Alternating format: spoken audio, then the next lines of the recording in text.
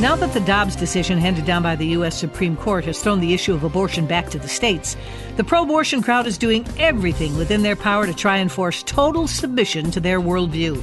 Here to unpack present-day issues from a biblical perspective is Janet Parshall. The Department of Health and Human Services recently sent what's called a guidance to 60,000 pharmacies nationwide. The sole purpose was to threaten pro-life pharmacists into dispensing abortion medication, whether they like it or not. If they refuse to comply, the government warned that there will be swift and corrective legal action. The catalyst for this extremist response by the government came as a result of reports that pharmacies in those states that will or have outlawed abortion are refusing to fill prescriptions for abortion meds or other medications that might be used off-label to cause an abortion. Citing provisions in the Affordable Care Act, the government argues that any pharmacies that receive federal funds, like Medicaid, can't discriminate based on their views in regarding to supplying medications, making determinations regarding the suitability of a prescribed medication for a patient, or advising patients about medications and how to take them. This latest move by the administration to put abortion back where it was before Dobbs is setting the stage for another important legal challenge.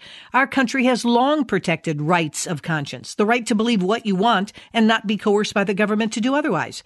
HHS has this posted on their website.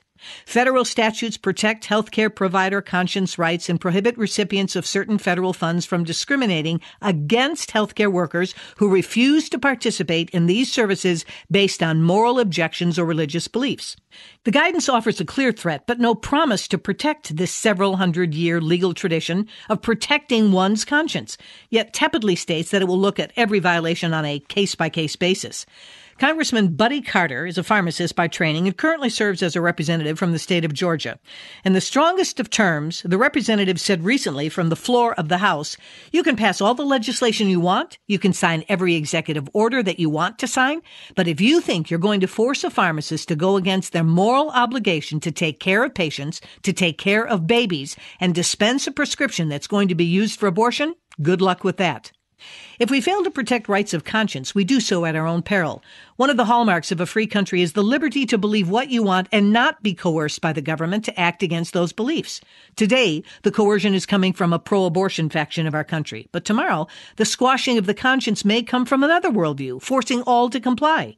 Democracies allow ideas to breathe, ideas both good and bad. Defeating an idea you disagree with by coercion and censorship may momentarily win the battle for dominance, but will eventually lose the fight for freedom. Those are my thoughts. I'm Janet Parshall.